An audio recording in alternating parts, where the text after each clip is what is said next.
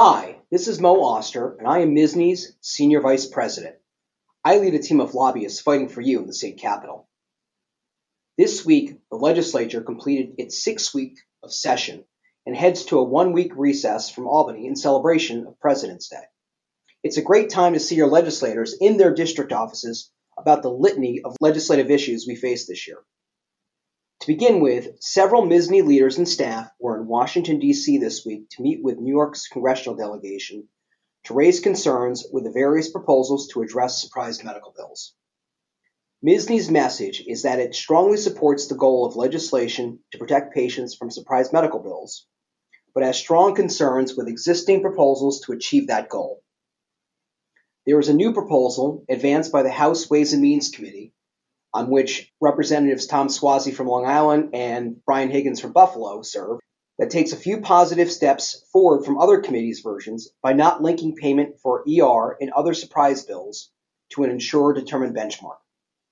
However, in creating a simplified dispute resolution process that's supposed to be similar to New York's mechanism, it would require the consideration of insurer-determined median in-network payments and preclude consideration of physician charge data.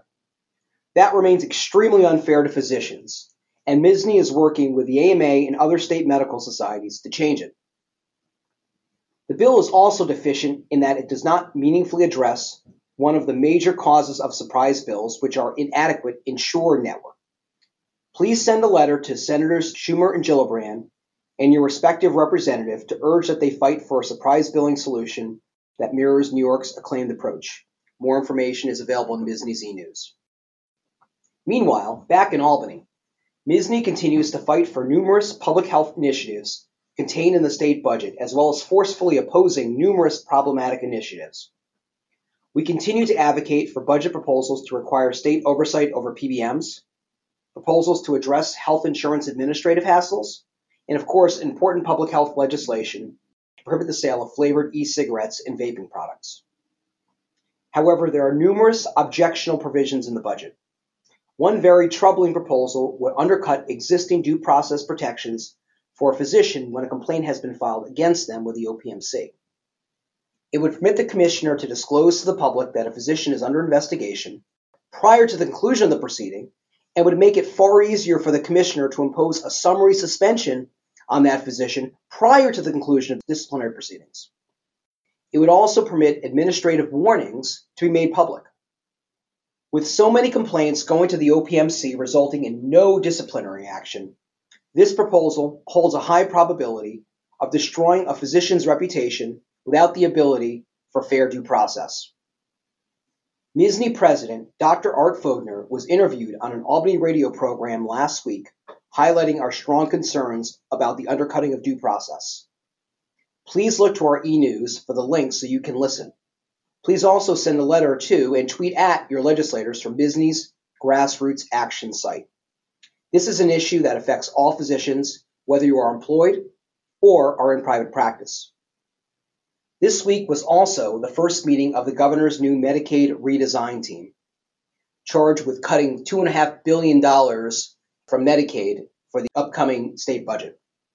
The focus was on successes of the first MRT from 2001, plus areas most in need of what they call course correction.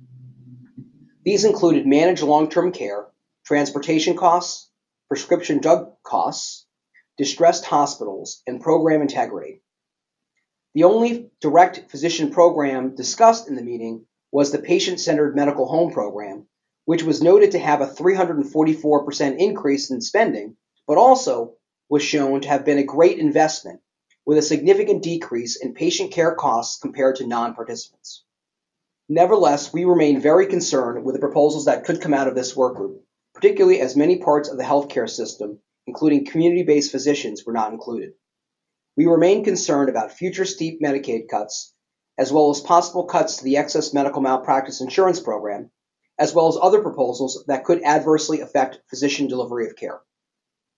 Please look to this week's MSSNY e-news for more information on these topics, and please plan to join us in the State Capitol for Physician Advocacy Day on March 4th, where you can visit with your local legislators and urge them to make the right choices for you and your patients.